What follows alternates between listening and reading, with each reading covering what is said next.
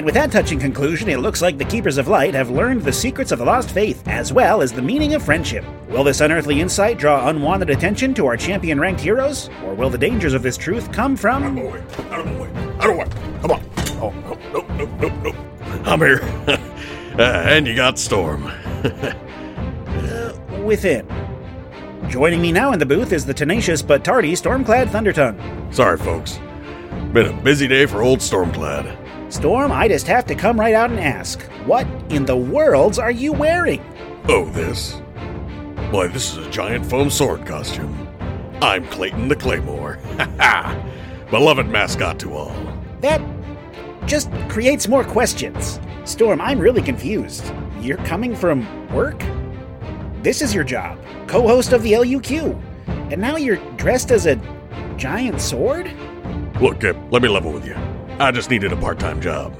Storm, you have to be one of the wealthiest orcs in the Five Kingdoms. You're a huge celebrity. Right, but after my last house payment and some minor legal fees, all my theoretical wealth is tied up in investments. You mean you're broke? No. Just not all my funds are liquid right now. Look, I'm not an idiot with money. Just a little excitable at times. Anyway, I needed some walking around dosh to maintain my Thundertongue lifestyle, so I took part in some part-time work at Stabbin' Steve's Sword Arm Emporium. I show up, put on the Clayton costume, and bring people inside. They get the benefit of a celebrity spokesman as their talking sword, which helps draw the crowd, and I get paid a decent wage to work out in the sun, meet interesting people, and, hell, I love swords and dancing. Plus, I get an employee discount on any blade in the house. Huh.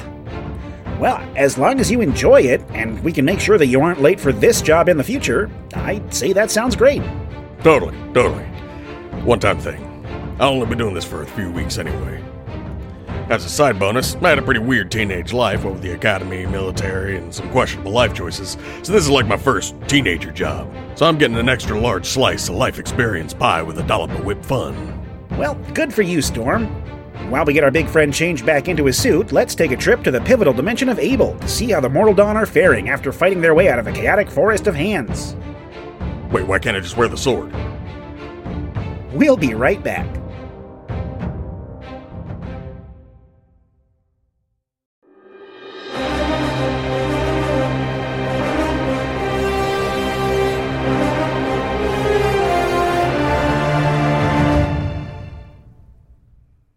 The Mortal Dawn is ejected from the gripping wield, and as you pass through the fog cloud, you return to your natural form, no longer a dinosaur, Harathax. You lose your skeletal limb companion as it diverges and goes a different direction. And then you step out into a massive opening. There are so many unique and unimaginable sights to behold in this new place. It's impossible to put them all to words.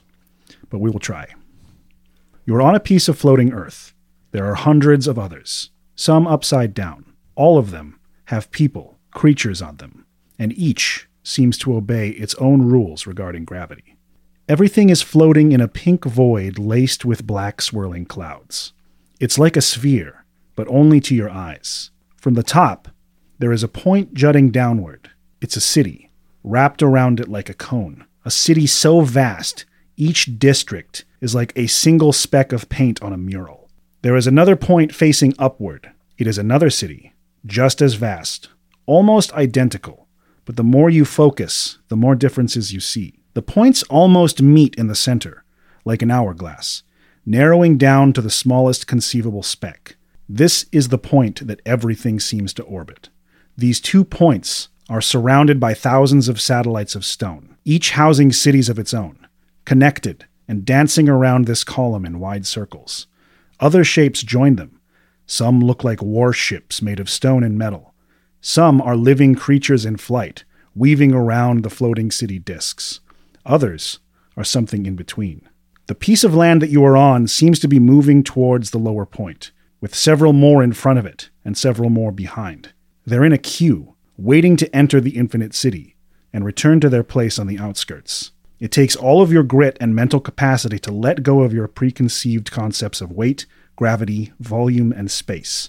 And once you start to let go, it really is quite beautiful. Pickens takes a deep breath and wipes away a tear. Abel. Ha! Fuck, I hate it here. We'll enter together. and stay together is best. This place always changing. Every moment one district gets larger, the population increases, always as big as it needs to be. More minds to conceive means more city to explore. We will not need to fly to get about from one to the other. There is always another path. You just need to know the way. Pickens knows many ways. Most newcomers take years of being lost to make it back home again. It's like a coming of age for many, but we don't have time for that. You stick with me. The flat disk of Earth you're on seems to meld with more land connected to the lower spire, leaving your feet on a new surface and passing through it like a ghost, only to emerge out the bottom and return to its trajectory. It seems like on your way to this place, you were inside of an impossibly big marble, but now you can't see the borders anymore, and you feel like you're back on land. The sky is a warm pink. The black smoke is now clouds, and there are things you're pretty sure are actual trees. Even a strange green ocean off in the distance. Many other outsiders from other worlds travel in groups, funneling in along carved paths towards the city wall. You see something you didn't register before. When you look out towards the green ocean, you thought maybe there were pale mountains in the distance, but it's something else. A carving of a humanoid body, nude and nearly featureless and glistening. Its entire mass reclines in a comfortable position along the very horizon, and it's holding a book in its hand, open. And it doesn't take much focus to realize that it's not a statue at all. And as though in slow motion, a hand reaches up to gently turn one of the pages, and though it must be hundreds of miles away, you feel a slight breeze brush through your hair. Nobody else seems to be looking that way. Pickens nods and sometimes gods from other worlds come here to relax, take break from divinity. We try not to pay attention to them. They hate that. What? You can do that? They come here to be ignored. It's kind of unwritten rule. So, eyes forward, please. And the group passes among the masses into the city. There are many gates, but no guards. The walls themselves have carvings of abstract faces along them, with eyes that seem to follow each that pass, as though every person entering has a designated watcher. In every direction you look, there's city. Towers on top of older towers, bridges connecting floating districts. The sky is full of more top-down views of cities, as though you're looking at them from upside down. There's so many smells, it's hard to register them as good or bad. The air tastes almost expired. Everything is well lit, but again, you can't find a light source. And time of day immediately becomes a foreign concept. And creatures of all kinds fill the streets. Some towering demons. They stand and barter with a frogman, selling a basket that looks like it's full of white lava. Huge tentacled creatures are slicing off pieces of their own body, folding it onto skewers and expelling fire from one of many orifices and exchanging it for an array of bizarre currency. A pair of tall blue humanoids speak to an ethereal horned creature, and one pulls a silver hair out of their head and hands it to him. He consumes it and reaches out to touch them, and the group vanishes in a puff of light. You pass by businesses of every conceivable style. People and creatures selling strange alien stones, or maybe fruits. One storefront is filled with books that seem to be alive. There's a large metallic building that seems to be selling tiny identical versions of itself. Now, since this is a world of infinite possibilities and endless imagination, I would like each of you to describe for me one of the businesses you pass by. Whoever would like to go first. There's no particular order needed. You see what looks like a marble ruin, columns surrounding it. Inside, there are dozens and dozens of shelves. On each shelf, there are hundreds of small spheres, swirling colors with images vaguely indistinct within. In the center of it, there's an open space. You see a man with multiple hands and a face on every side of its head. Reach up, grab one of these orbs, and hand it to a customer that looks like a strange rat person with only one eye on the top of its head. It takes the orb and swallows it. Immediately, the empty space within turns into what looks like a living room. The rat man who had just swallowed the orb turns and begins having a fervent, furious argument with what must be a family member. It drops to its knees, weeping, as the image dissolves.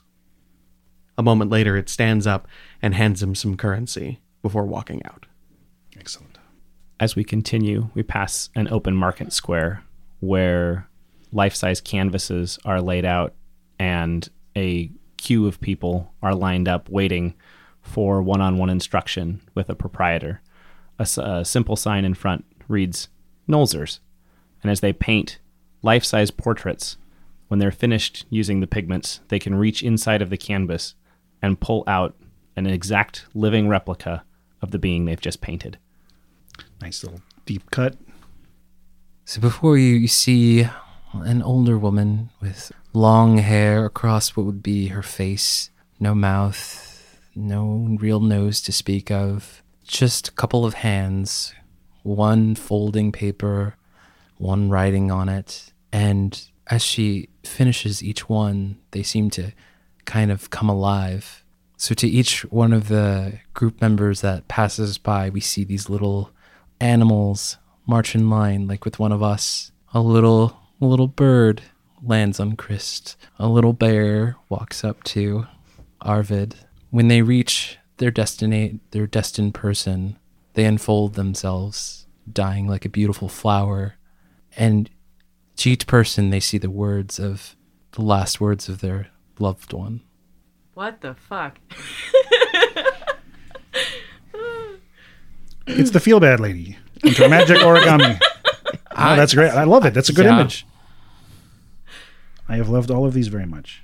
And you can see in the distance a giant revolving mechanism, kind of like a Lazy Susan, but with several pieces that pivot up and down, containing what looks like some kind of mounts, though they do not necessarily look like they're living. And you see a large carapaced creature offer another smaller carapaced creature, one of them from within, and you can see that it looks like they've also got a spot for returning these things. Cute. Very wholesome. You sounded really excited about another, but if you want one, I mean, I don't want to break the pattern if it bugs them, but I can go like this all day. I could just do this. I simply imagine a featureless, long-limbed creature shouting what sounds like patter, but in 1,000 languages at once. And as people approach, you see that the patrons are missing limbs. They look old or tired. They look weak or scared. They look injured or wounded in some way. And one by one, he reaches into their heads as light bursts from the wound, and from them he pulls a cloud. And as soon as he does, whatever aspect of themselves they wanted gone is now gone, as though pulling the memory of what happened to them from their spectral body. Neat. You pass countless businesses like this. Most of what you witness looks like business.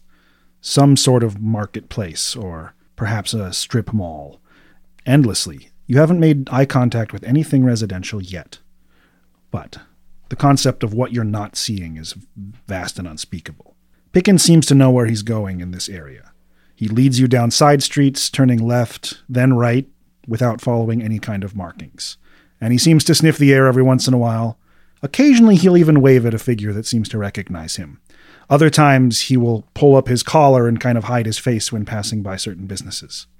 And eventually you arrive at a very tall building that to you would be several floors tall, but it doesn't look like this kind of architecture takes concepts like floors into consideration during its design. It's simply tall, and there are windows, their placement somewhat random.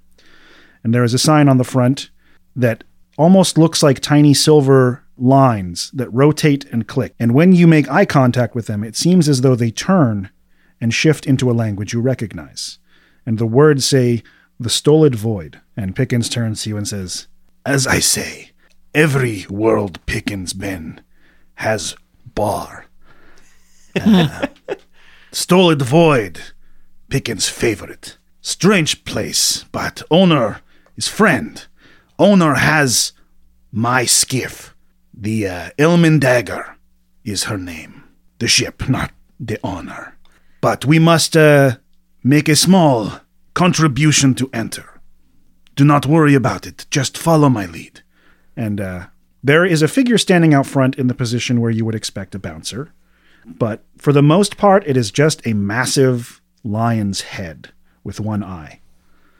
That seems to be most of the body. There are 3 hovering, unattached hands that just sort of float around it, and old, ruined wings on its back, incapable of flight. Pickens gives it a bow and says, Ah, Reinhardt, old comrade, fine to see you. And it says, Pickens, if you wish to enter, you must give me a contribution. What do you offer to me? Pickens kind of leans back in sidebars and says, Long time ago, Reinhardt was kind of like demigod. Retired. Now he likes personal tributes. Reinhardt, to you, my good friend, I offer the first piss in the morning off the deck of a ship, warmed by sun, dried by wind.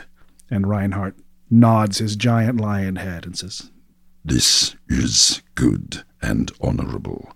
I thank you, Pickens. Enter, please. And he turns and waits for you all.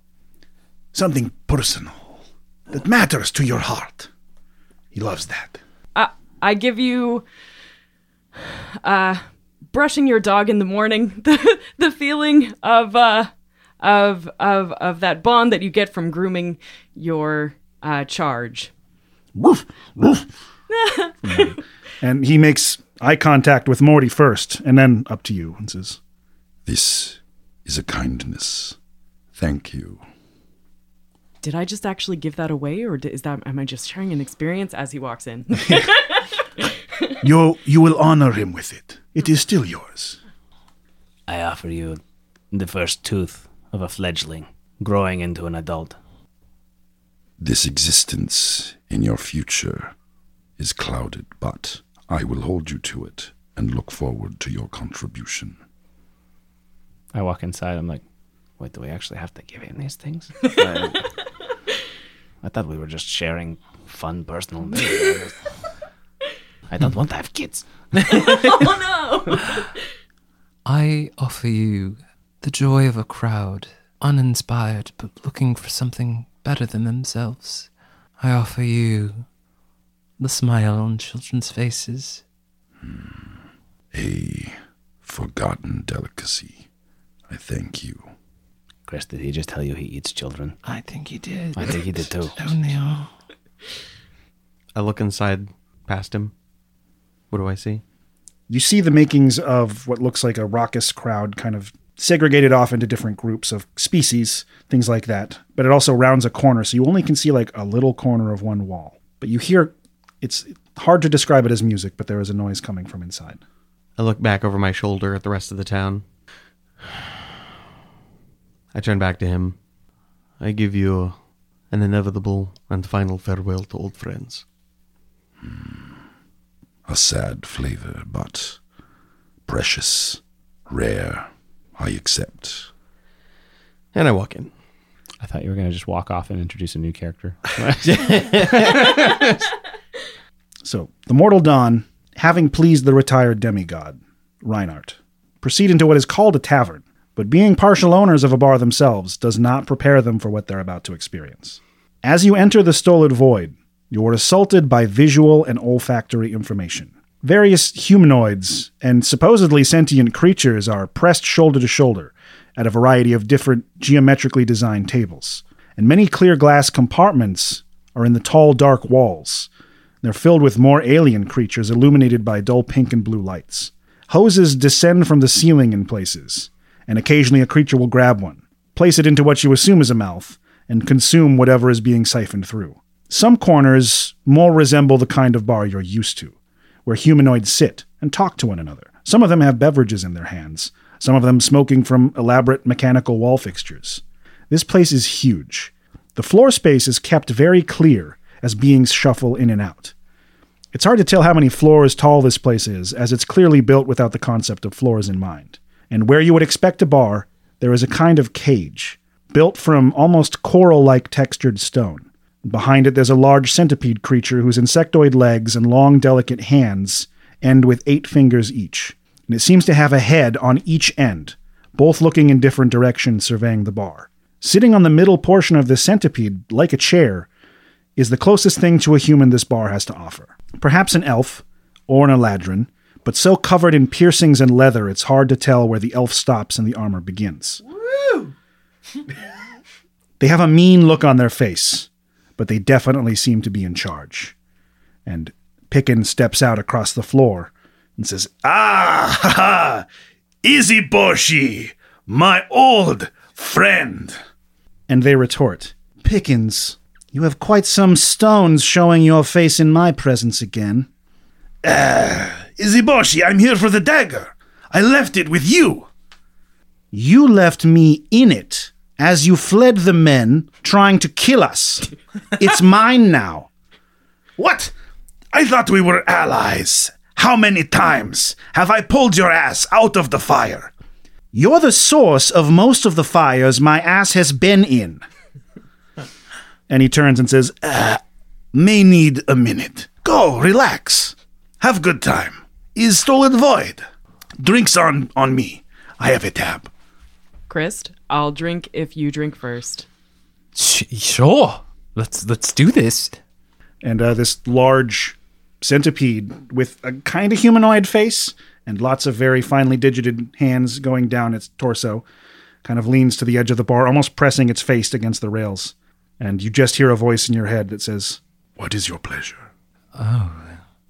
Gross. Oh. You don't have anything that tastes like that. Fine. Oh, what about... and then Chris conjures up a memory of the first time he had drinks with his teammates. That's first sip of bourbon.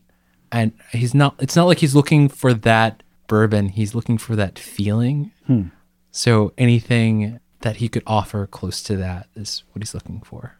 Memories are very expensive, but in stock. Oh. If you can afford it. I mean, it's on his tab. Understood. 1 memory of the first drink with allies. 1. Yes. a hose descends from the ceiling. And it feels like it's got like a pocket of like sand in it, like when you grab it, like it has a grit, a texture. Mm-hmm. Well, I better save for this. And it seems to have a fairly usable mouth fixture. You think extra mouths could fit around it if they needed to. And immediately the sand pours into your mouth and it feels hot and dry, but then it melts and it's warm. It has chocolate notes. It has wood.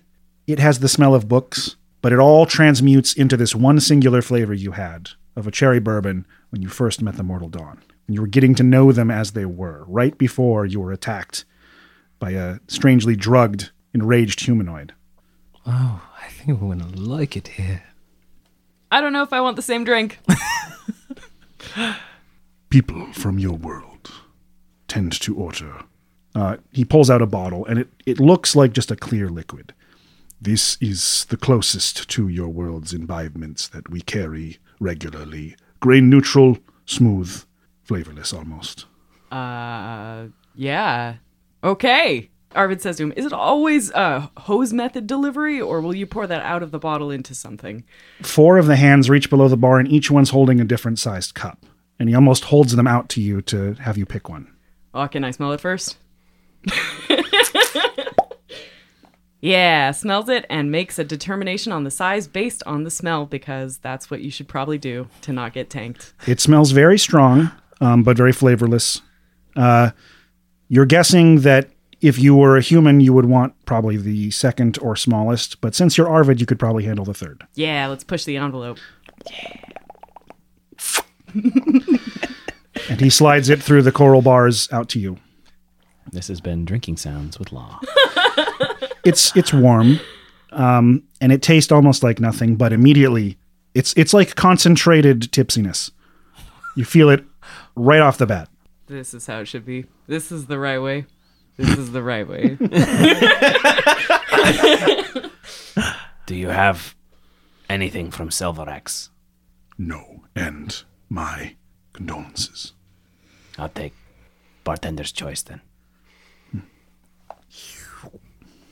I drink the hose. It's like a stew. All right. It's definitely a liquefied protein. There's a lot of flavor going on, and some of the spices are very exotic. It's spicy for a moment, but you get poultry, you get game. You're pretty sure you taste a little bit of predator in there too, but it's just a strange slurry of meats. This is a new experience, but not unpleasant. And it fucks you up just a little. So he just kind of presses up against, and a moment later, the thing supplies 2 glasses. One, a pale yellow liquid that seems to glow with the light of a sun, and the other, a thick, viscous red liquid, opaque. Shoot him back to back? Or I take a drink of the red one, grimace a little bit, and then drink the glowing one. What do you feel like you experience? The red one is very familiar. It's my own blood. And immediately followed by a shot of sunlight. Interesting concept to put your own blood on Pickens' tab. I like it.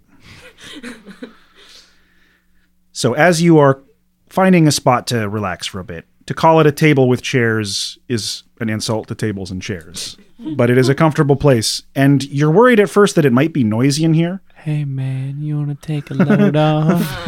You should have brought Chester with you. There's a chair wherever you go. Put your drink right up on me. I got cup holders. All of the tables in this place. All mimics. No, that'd be weird. Also cool. You're worried that it might get really noisy in here, but despite the fact that there's all of these groups talking in all of these different elevations throughout the bar, you realize that the sound is managed very carefully, probably magically. It's not that you can't hear the conversations, it's just that they never raise past a certain decibel. There are a couple of times when it's clear that a loud conversation is happening, but it's more your eyes that get the attention than your ears. And you can see a heated debate happening at the bar between Pickens and Iziboshi, this strange leather-clad elven creature. The other is happening across the bar. There is a trio that seem to be taking the primo space. If you were to pick a spot on the floor that's like the choicest of tables, a very large creature that resembles a tree moving about with a long neck and a head like just way up near the leaves of the tree and long arms, just flings someone out of their chair and takes a seat behind it, and 2 companions sit on each side. One of them looks like a dwarf, but made of metal. Their beard is fire and sparks. Their eyes are glowing with heat. And the other one doesn't so much sit as it does hover lower to the ground, as it seems to just be a sphere of glass surrounded with metal and engraved with runes. And there's some kind of gas floating inside, and mechanical tendrils that come out of it like limbs of an octopus. And a face sort of presses against the glass from the mist, some sort of entity inside of this gas. And everyone seems to be giving them a wide berth. There is a moment when the figure gets flung to the side, that the door opens and Reinhardt steps in, and the tree kind of lifts its hands and sits down, and Reinhardt stares him down and then goes back outside. Seems like you must do that a lot, huh? Harathax comes back to the table with 4 drinks. He's like, I ordered this one more round. The same? No. This is something I've never had before, and I don't know why anyone would ever drink it, but it's called a beef fizz, bottoms up.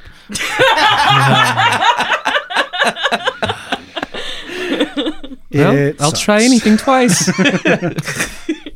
It's very interesting. Why does the lemon make it slimy? Why did I do that? I slide my 2 glasses to Chris. I slide the glass over and just, whoops. No, Morty. I slide my glasses to you. What I'm drinking. Oh, what you're drinking. Oh. Do you call it a red sky or a bloody sunrise?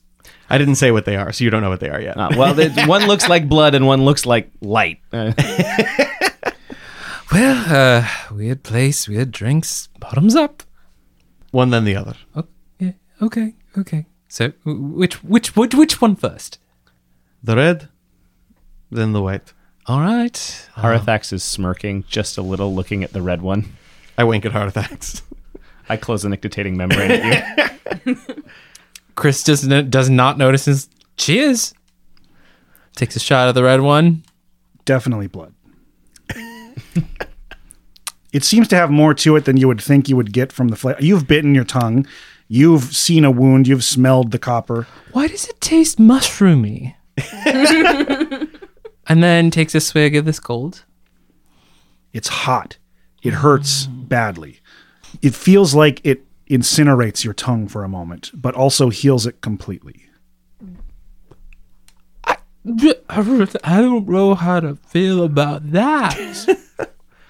Artax, would you like to try? Sure. Anything to get this slime out of my mouth. Harathax, is it refilling or are we just all sipping off the drink? Just a sip. Okay. Harathax will drink a good mouthful of blood and just unfazed. Like Harathax doesn't even flinch at the flavor of blood. And then kind of looks at the gold liquid. Interesting choice. I thought about ordering Starlight. And I take a drink of that. It's bad at first. You experience the same, but it doesn't feel fully healed. It feels like it's fighting to get out. I put it down and I kind of push it towards both of the drinks towards Arvid, and I go, I hope it's not one of those things that feels the same coming out as it does going in. Ray of sunshine out your ass. That's not going to be pleasant. Don't let Morty have it. I just watched those two drink. Are we sure we're not close enough that I can just skip this? Up to you if you want to be a coward. Artyom cracks the first smile he's had in a while. Come on, you have some confusion of the outside world to gain back. Take a drink. All right, to moths and stuff.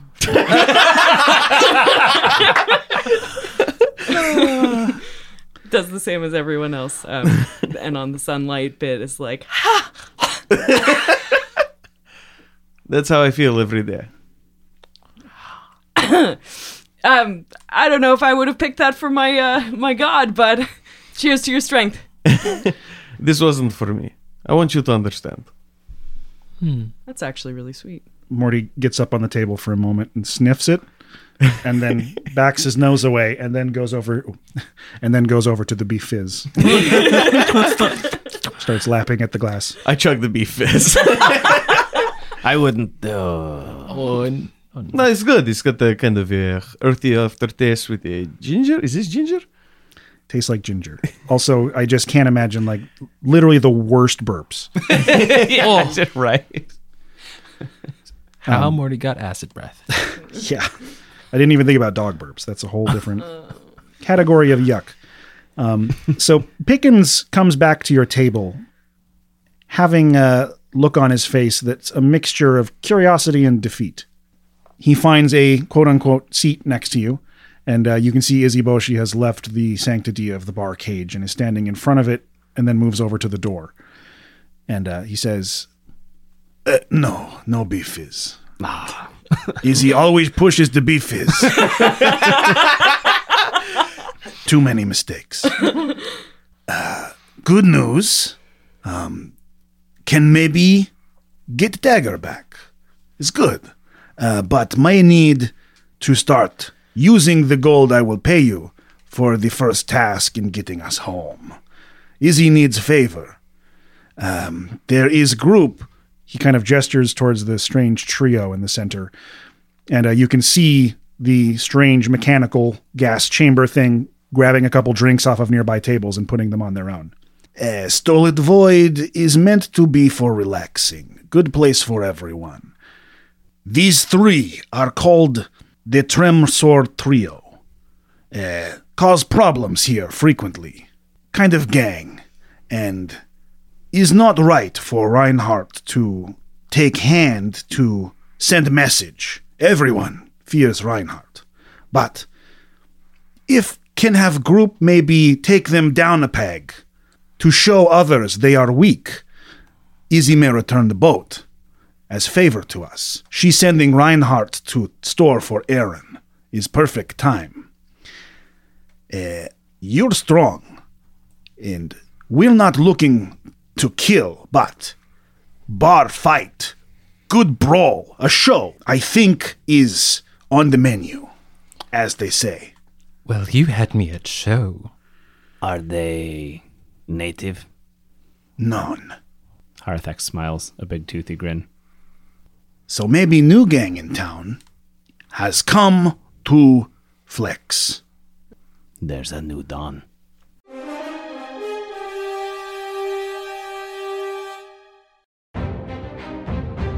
I cannot believe my eyes. That city is some of the strangest sights I've ever witnessed. You know what that means, Kip? The MDs are in for a cavalcade of bizarre adventures and spectacles to take part in? It means I want to go. Able looks like the kind of place a big weirdo like me sets up to retire. I'd heard some things, but seeing it on Scribe puts all the words to shame. I can't even imagine how much more impressive it is in person. What kind of things did you hear about Abel before, Storm? Well, me and Lillywhite, for better or worse, used to be pretty good pals when the penance first kicked off. I'd tell him war stories and monster survival tips, and he'd share all kinds of neat magical lore. I guess he spent a year in Abel during his senior term at the Arcadium. Didn't drop too many details, but apparently he gets pretty buck wild. Oh, I imagine a full year in a place like that would teach one quite a lot about the reality of how the worlds fit together. Dang, I sure miss Lillywhite before he started totally sucking ass and being a big drama elemental. Well, maybe you'll turn around someday, Storm. People change when they get older. After I sent him packing with his wand between his legs, I don't think he'll be casting any forgiveness spells anytime soon. Little twerp tried to take my job. Again. It's true, he was a truly painfully bad co-host. Smart, but what a blustering tool. I like it when you're mean, Kip. Thanks, pal. And speaking of tools, let's take 5 to check out the ads from this week's sponsors. We'll be back with more adventure right after this break.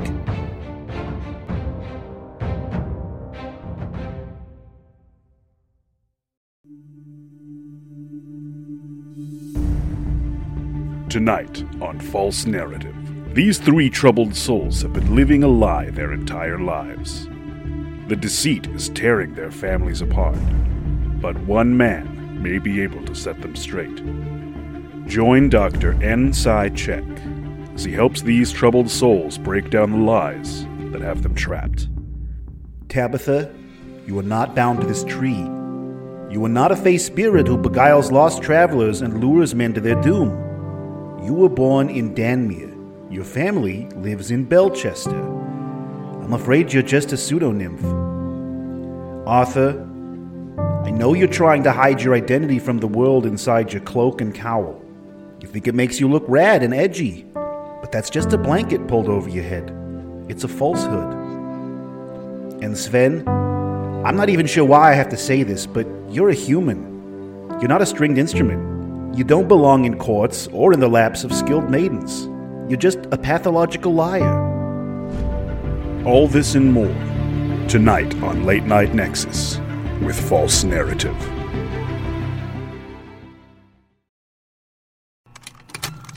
Contained herein are the heresies of Radolf Burntwine, erstwhile monk turned traveling medical investigator.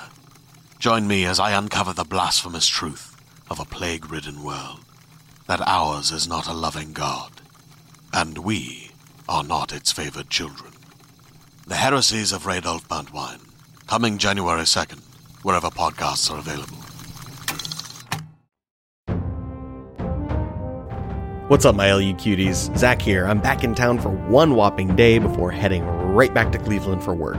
So I figured I'd take a slice of that time to record my love and appreciation for all of you and all that you do for us. Whether you're a fan, a patron, or a legendary team member, you have our love and appreciation. Speaking of the teams, those are the Ancestors' Fury, the Cultured Cutthroats, the Iron Rhapsody, the Tavern Brawlers, and this week's featured team, the Moonlight Veil. With Christian Wiseman, Jen Finch, Erie Luna Rose, and Maisie. Thank you all again. After the 21st of August, I'll be back to streaming on my regular 6 p.m. slot on Monday through Thursday, and Law and I will be starting our Heart, Gold, Soul, Silver, Soul Link Pokemon Nuzlocke. Woo! And that's on the 25th of August. We hope to see you all there. This chapter is insane, and I can't wait for everybody's reactions in our new LUQ fan group on Facebook. It's a space dedicated to people who love LUQ in particular, but aren't necessarily a fan of Discord. We'll have more information and refinement to it soon, but feel free to search for official LUQ group if you want to join. It's a skeleton for now, but we hope you can put some meat on its bones. That being said, we've got some big changes and exciting stuff coming way down the pipeline. It is a ways away, but we can't wait to bring it to you, and until we do, I won't waste any more of your time. Let's get you back to the action.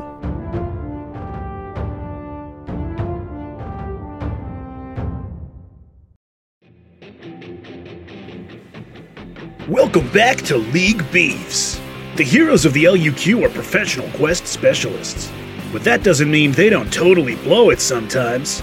This is your weekly highlight reel of adventuring oopsies and fantastic fumbles when our heroes totally beef it. League Beefs. Maelstrom's party fighter knew the noble had a stolen ring in his belt pouch and wanted to make sure he didn't put it on, so he tried to puncture the pouch with an arrow from his trusty bow. Too bad his aim was a few inches to the right and he ended up piercing his other coin bag. You know the kind I mean. Balls to the wall. The Lost Knights have collected quite a few random potions in their days on the League. So when the cleric went to drink a potion of detect magic, it's not a surprise that they weren't organized and they ended up quaffing a potion of fire breathing. That orphanage is regretting stuffing their mattresses with hay, but they aren't haunted anymore. The kids are on fire. The Sons of Candor know how to have a good time, but when they party with Yuan-Ti, they seem to forget their manners. The bard just wanted to get a beverage, but made the poor choice of trying to snag the High Priestess's sacred chalice, spilling it all over himself in the process. Looks like they learned the hard way that priestesses of Dazayeth drink ceremonial acid. Drinks are on me. Join us again next time for more of the fumbles your family loves to see, here on the Nexus Enterprise. League Beefs.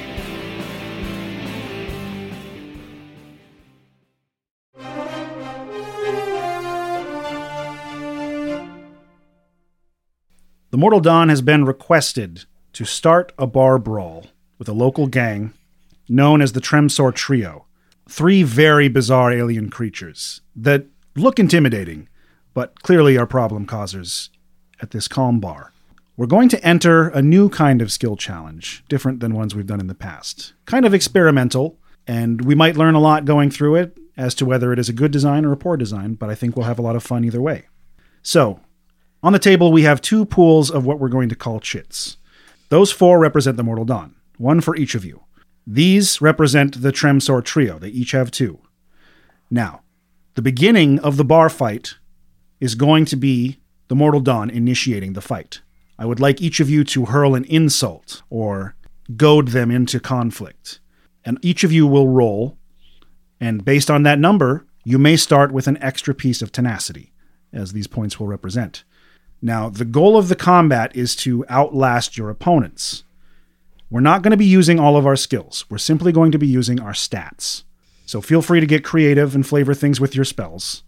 The options, though, are, on your turn, you can either attack in the bar fight and try to harm the group physically using strength, dex, or con. You could use your constitution to take a few hits very easily and wear them out, things like that. Dexterity to outmaneuver them, duck under a table, and strength obviously can deliver a strong blow. Or you can use your turn to use your intelligence, wisdom, or charisma to bolster the group or kind of debuff the enemy. And what that does is it can heal you a chit for your side. And you're sharing 1 pool for the whole group. It's a pass-fail mechanic. We don't have to worry about using the same one that your person before you just used. We'll go in initiative order. But if you fail your roll, your group loses a point. And they get 1 for every rotation as a whole. So each one of you will go, and then 1 action will represent the 3 of them together. If they succeed that, you also lose a chit. So you have more options to deal them damage throughout a turn, but you also have more opportunities to lose hit points during a turn. So most of it comes down to what happens to you. And we're just going to get creative and flavorful. Am I still allowed to give inspiration? That will just count as you bolstering the group using your charisma and giving an extra tenacity point to your side of the table. Are we allowed to use the same skill or same ability back to back, or is it like another skill? We're just using stats, and there's no rules about how often you can use them. Yeah, so it's all flavor, no rules. Right. No rules, just right. So no rolling? There's rolling, yes. Okay. The DCs. That's what I was asking about the inspiration specifically. Just D20s. Okay. If Chris was using inspiration in this, it would just mechanically, in this format, work as you passing a roll and giving another chit to your side. You still have more luck. I do, yes. And that can still be used? Yes. But otherwise just rolling? Which means that I could work against them too. I can make them fail. Yeah. Right. Just keep in mind that the objective is to basically beat them up. Like, show that you are tougher than them. Show that they are weak compared to this outside group and that perhaps they will be taken down a peg. But again, we will begin with going around the table and each of you either goading or hurling an insult and adding a roll to that using either your intelligence, wisdom, or charisma based on how you feel you're directing it.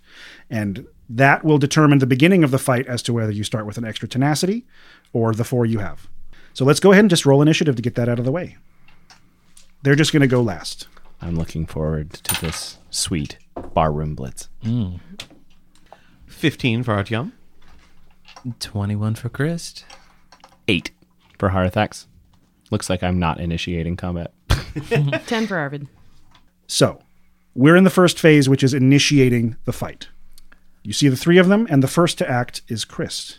Chris takes a sip of the closest thing near him. It's probably Beef Fizz. Beef Fizz, but he's a pro, so he takes a gross swig. Takes one for the team. Takes one for the team. Gets really comfortable, starts reverberating a bit and starting that unearthly chorus and really trying to set the mood and tone and pace. It's kind of like, hitting the jukebox before that big bar brawl. Right. And then Back in Black comes on or something. Setting the scene. Yeah. So go ahead and give me your charisma roll. Okay. That is 14 total. Fantastic. Next up, we have Artyom Volkov. I'm going to thaumaturgy up a miniature sun above the room, and then I'm going to slowly but awkwardly kind of shielding my eyes, walk over to the tree, and then just kind of hunker up behind him, and then just wipe my brow. Okay. Oh, shit. I'll let you use wisdom for that one. Okay. You're incorporating some divine magic. I just love in my mind, I'm doing it like I'm trying to be goof around with him and be buddy, just kind of like warm him up. Yeah. That is a 21. 21. Very nice. Excellent. You give really good shade, you know this? Next, we have Arvid. Arvid will say to Harathax too loudly as you do, you see that little dwarf over there? Remember that time we met all those automatons? Do you think he's one of those? Bam! So solid. Wow. Maybe not. He might not have human intelligence, I imply, directly at the dwarf. So let's get a charisma roll from Arvid. Yeah, that's a straight 9. All right. 9 tallied. And ending us off for the taunting round is Harathax. Harathax will continue our too loud conversation with Arvid, and I'll say, Gods above.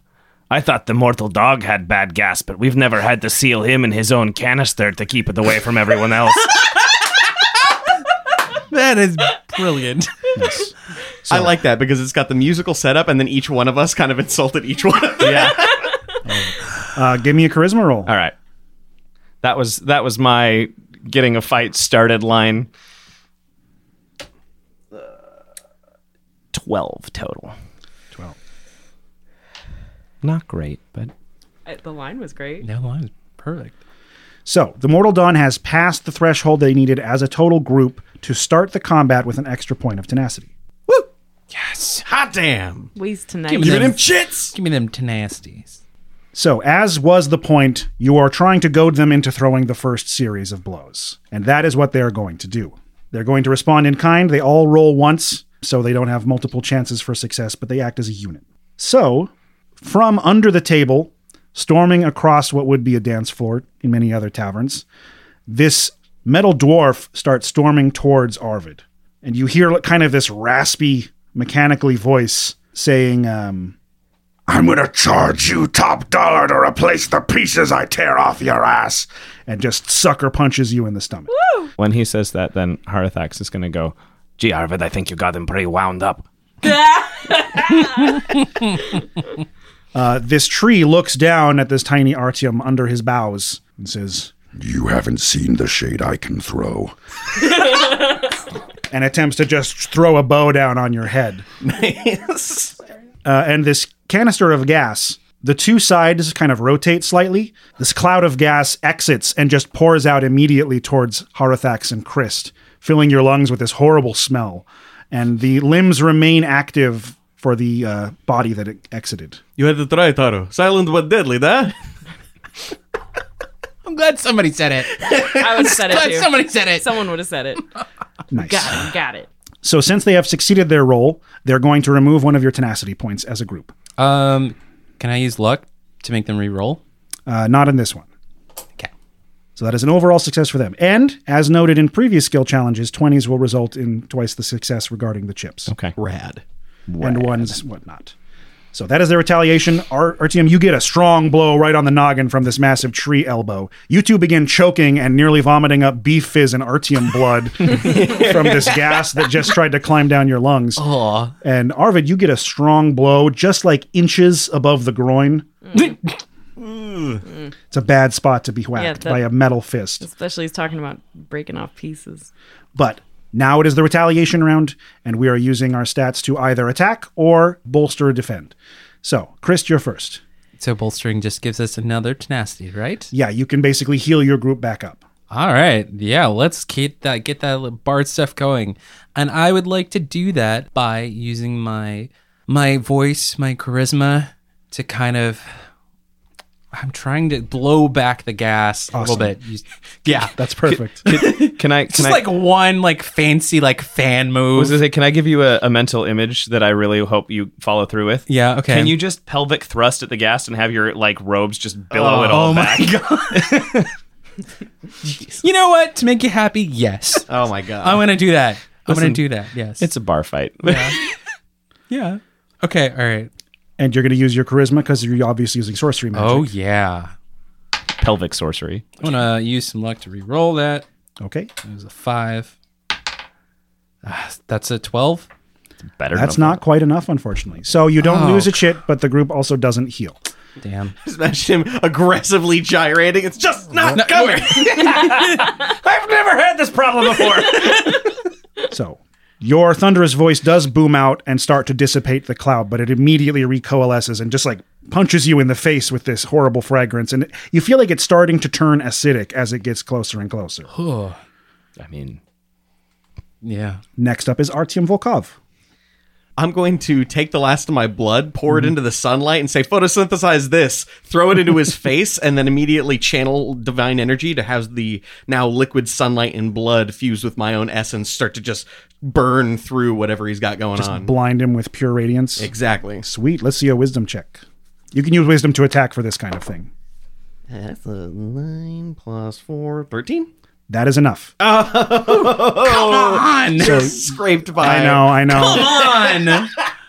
He's lucking everything. So they do lose one of their tenacity points as Artyom full in the face blasts this tree with sunlight magic. Yeah, I'm whipping out some bad fucking like Fat Albert jokes. Yeah. I mean, this is Roadhouse. Like, yeah, we're exactly. good.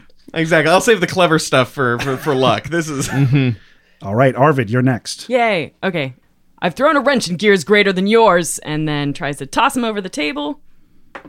That is 11 total. Not quite enough. The mass of this creature is far beyond that which you would assume for even a dwarf made of metal. It almost seems as though his feet like cling to the ground with a magnetism.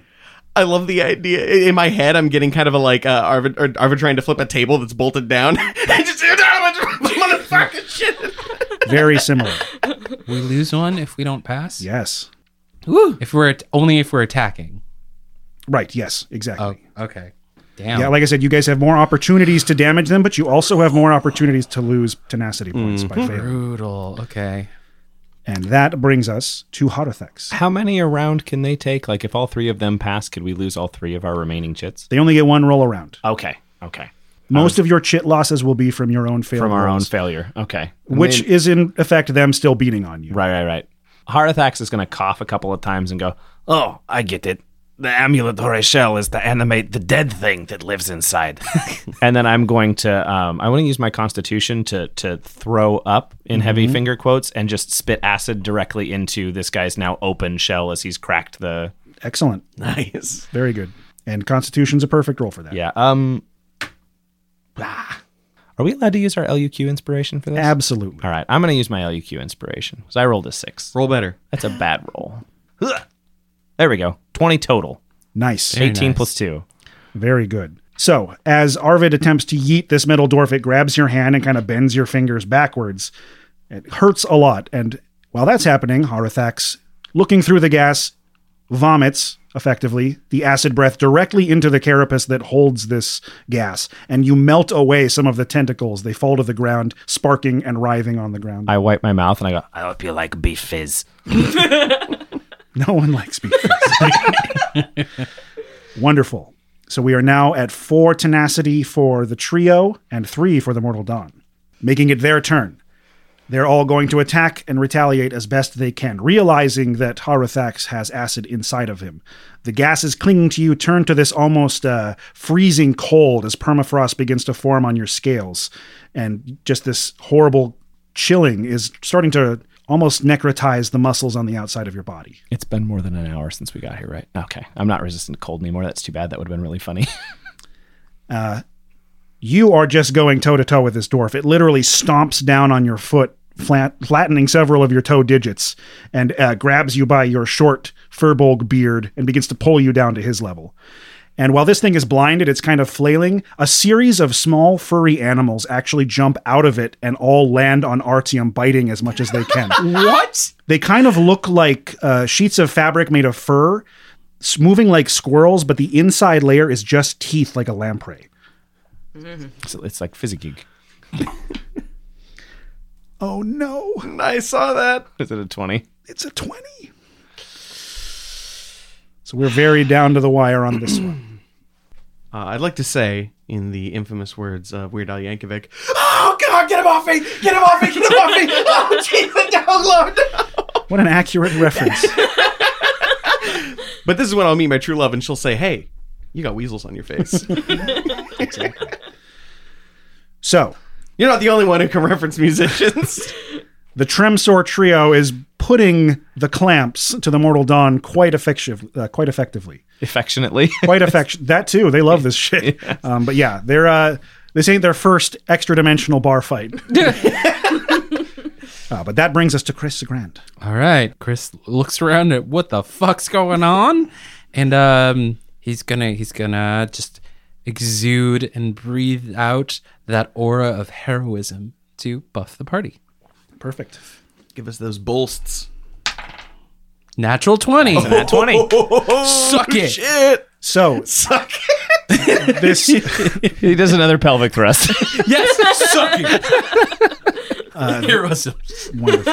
Just helicoptering on top of the table. This perfect calming energy emits from Christ, energizing all of you. Your heart begins racing.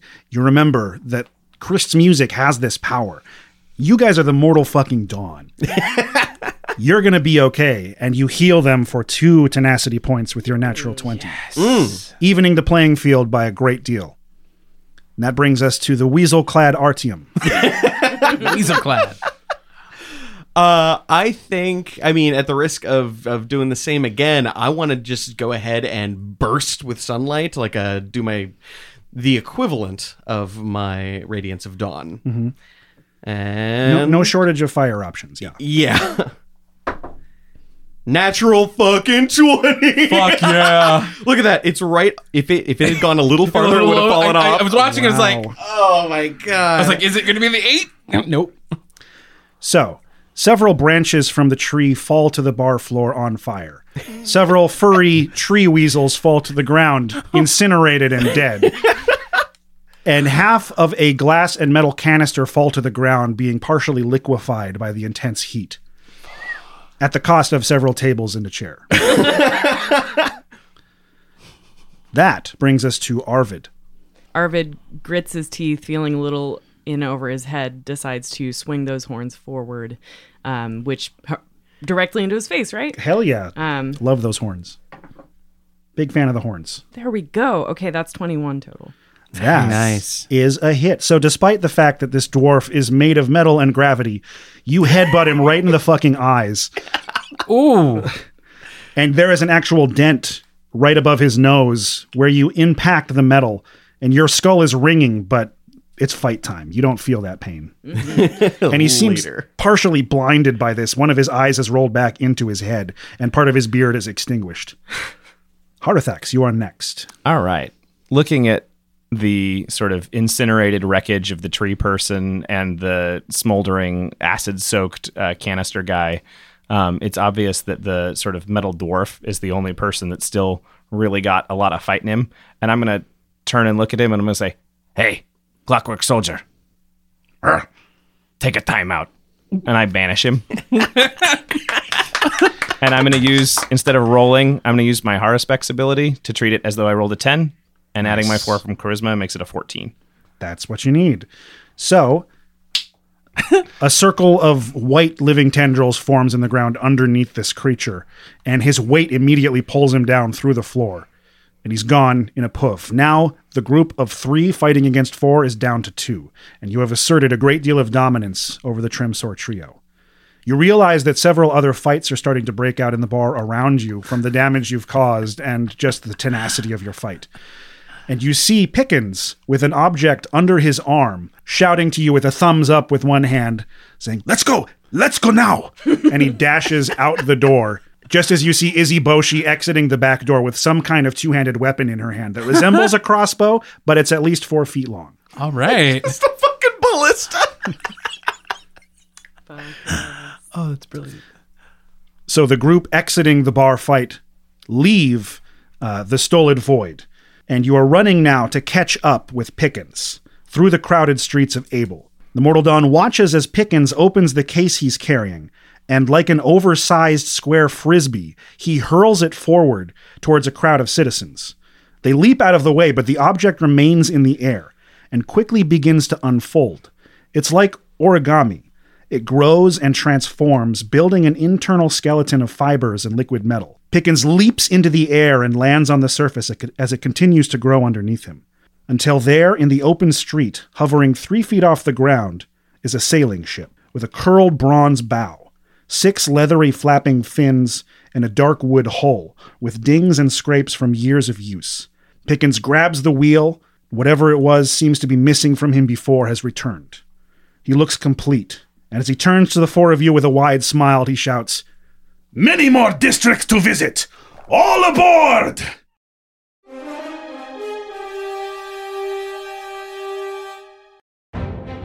Yeah, this one's called the Whirlpool. And this throw and catch trick I got here, like this, see? I call this a jackknife.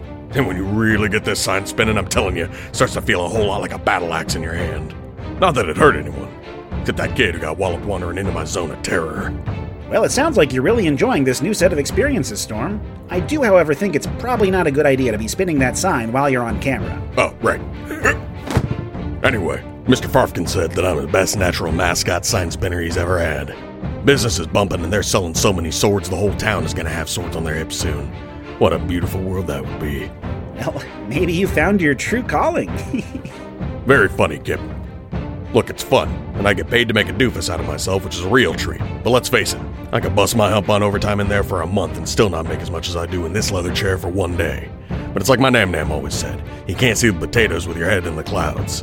You won't find them until you're down on the earth, and you won't get any if you don't get your fingers dirty. Huh, that's kind of poetic. Yeah, well, she's a potato farmer, Kip. Believe me, the tuber analogies get old. Anyway, I gave him my 2 weeks' notice today. I have enough pocket coin to have some fun this week, get myself a couple of half-off swords if they don't sell them all, and then we'll be back to normal in no time. All in all, it's been pretty fun. Well, it sounds like you can turn in your sword costume with pride and a job well done. Turn it in? No way. I'm not giving back the Clayton costume. That's, I don't think that's how it works, Storm. Look, if Steve wants the costume back, he can come pry it from my cold, dead, sign-flipping fingers. I'm the best damn thing to ever happen to Clayton. I am Clayton. You hear me, Steve? I know you're watching, you little sheath weasel. Whoops, we got Storm a little worked up here, folks. Join us next week as we see the sights and sounds of the Infinite City, alongside everyone's favorite hero rank team, the Mortal Dawn. What? You send me all the legal documents you want, Farfkins? You think you can hurt a sword? You think you can sneak up on a sword in the middle of the night? Oh, no, the sword sneaks up on you. No dungeon too deep, no quest too questionable. This is the League of Ultimate Questing. I am Clayton Reborn.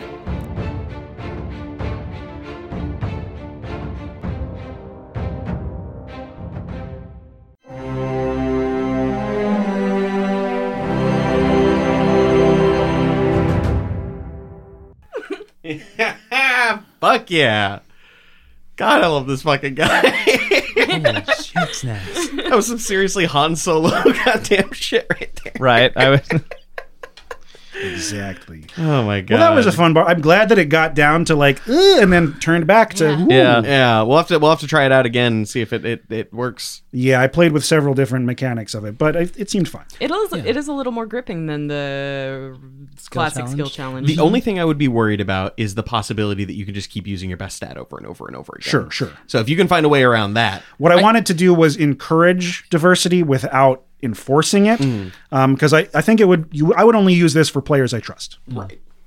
I know one thing that it does do. I was gonna get worried if nobody else did any buffs at the end. It kind of locked me into buffs, which is fine. But if nobody else did, that's the issue I saw. Sure. I was planning on buffing us until Artyom got his crit and dropped him to 1 hit point left. yeah. I was like, I could just finish them off. Yeah. No reason not to. Or one to who's reading chit us point. out this It's a time? chit point, not a hit point. Lante. What's up? Oh God. Hi guys. Hello. Hi. Keep it short and sweet. Hi. Oh, fine. Like my dick. Wow. I just learned so much about law right now. Mostly Long. that he just dips his dick in honey. I was going to say long and salty. Salty, why? No other world is it like this. Chris goes first time. Oh God. Well, thank you for being with us. We're gonna go around the table and reintroduce ourselves. I'm Sam. I'm playing Arvid Ulfmund, the level 8 Drew Barb. I'm Michael. I'm playing Harthax, the level 8 Warlock. I'm Alante. I play Chris Legrand, the heroic thruster.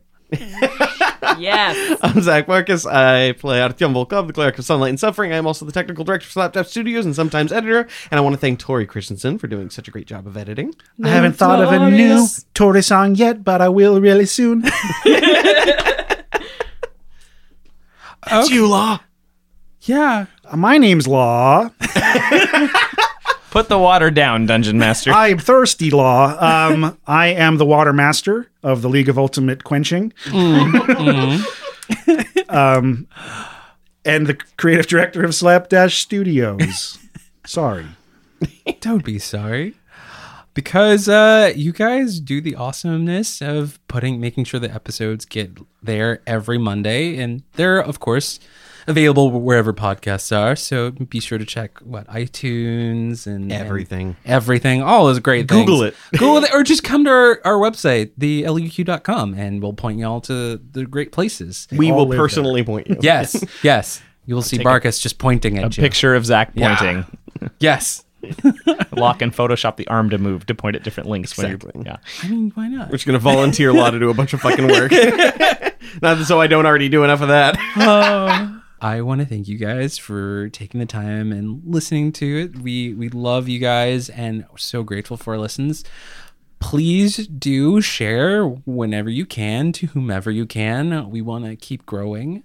Of course, check our social media. You'll see all kinds of great stuff. Like, we've been getting cool ass fan art. Like, geez. So good. If you haven't seen, oh my God, I'm not even going to spoil it for you. Just make sure to check it out. Check our social media, come to our website, join our Discord, get the party going. And if you like us even more, make sure to join Patreon and check out all the cool stuff there. Does anybody have any interesting or cool things they would like to share? I am, to the best of my knowledge at the time of this recording, still doing God's Fall with a ROM. That has not changed and is unlikely to change. I've actually forgotten to mention that Law and I do Twitch streams pretty regularly. We do a Pokemon Nuzlocke on Tuesday, and I do whatever game I feel like playing from Monday through Thursday. Buzzlock. Yes. Yeah. Well, actually, I don't know about Buzzlock anymore. We're not drinking so much these days. Still Okay. a fun name. Yeah. And Yeah. I've been doing Lawcraft at night around 10 p.m. East Pacific Standard Time. That's right. There is a Slapdash Minecraft server, is there not? Mm-hmm. Yeah. Join the Discord to get more information. Yeah. So, we look forward to growing and questing together. Until next time, we wish you luck.